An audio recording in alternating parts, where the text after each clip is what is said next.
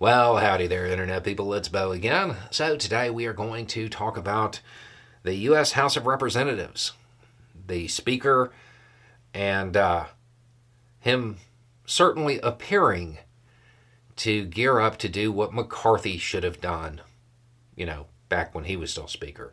Something that a lot of people said was just flat out inconceivable. Okay. So we have been talking about this on this channel since McCarthy was Speaker of the House.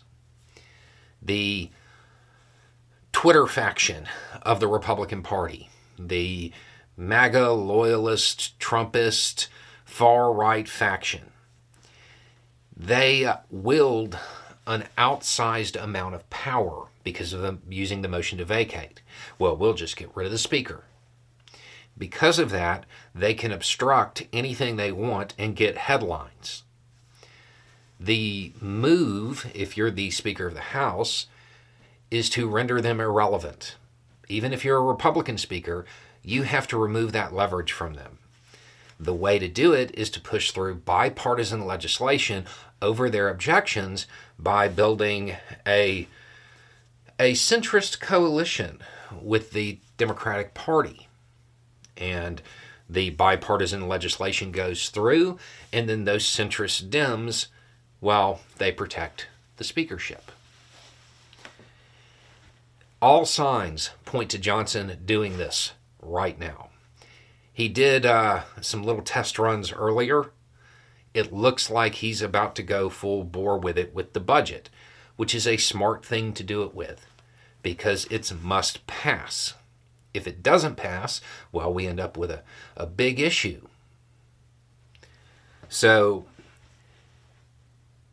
right now, he is saying that the spending deal that was worked out between House leadership, Senate leadership, and the White House is on track, and that's what they're going to do. The Twitter faction of the Republican Party, they are losing their minds.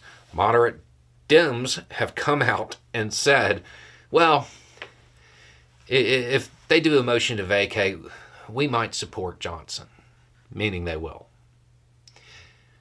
So as long as the budget goes through, he can rely on a faction of the Democratic Party to protect him from being ousted. This helps the Democratic Party because it gets a budget through that it doesn't give them everything they want, but it's a good compromise. It's like an actual political compromise. But most importantly, that Twitter faction of the Republican Party that is a thorn in the Speaker's side, well, that's also the committee faction. That's the faction of the Republican Party that is constantly out there dragging people before committees, creating investigations into things that have been investigated for years, and just constantly drumming up outrage over nothing. So they get to render that faction of the Republican Party irrelevant. The Speaker gets to bring them back in line and actually lead the Republican Party. It's basically a win for everybody except for the Twitter faction and Trump, because Trump uses them to exert control over the rest of the Republican Party.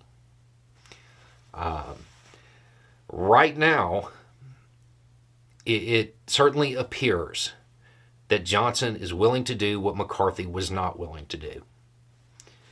Now, that could change, because now that you have members of the Democratic Party saying, yeah, we'll back him, the Twitter faction, they're going to go all in on this. Because by this point, they have to realize what's going on.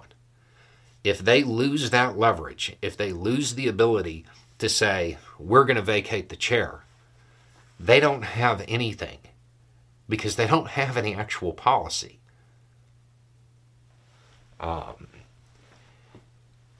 If McCarthy had done this, he'd still be Speaker.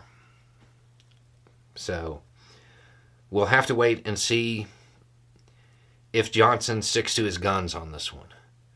if he follows through with everything that's indicated, it's going to alter the dynamics within not just the U.S. House of Representatives, but also the Republican Party as a whole. And then as soon as this is over, everybody needs to remember Johnson's not your friend, just to be clear on this.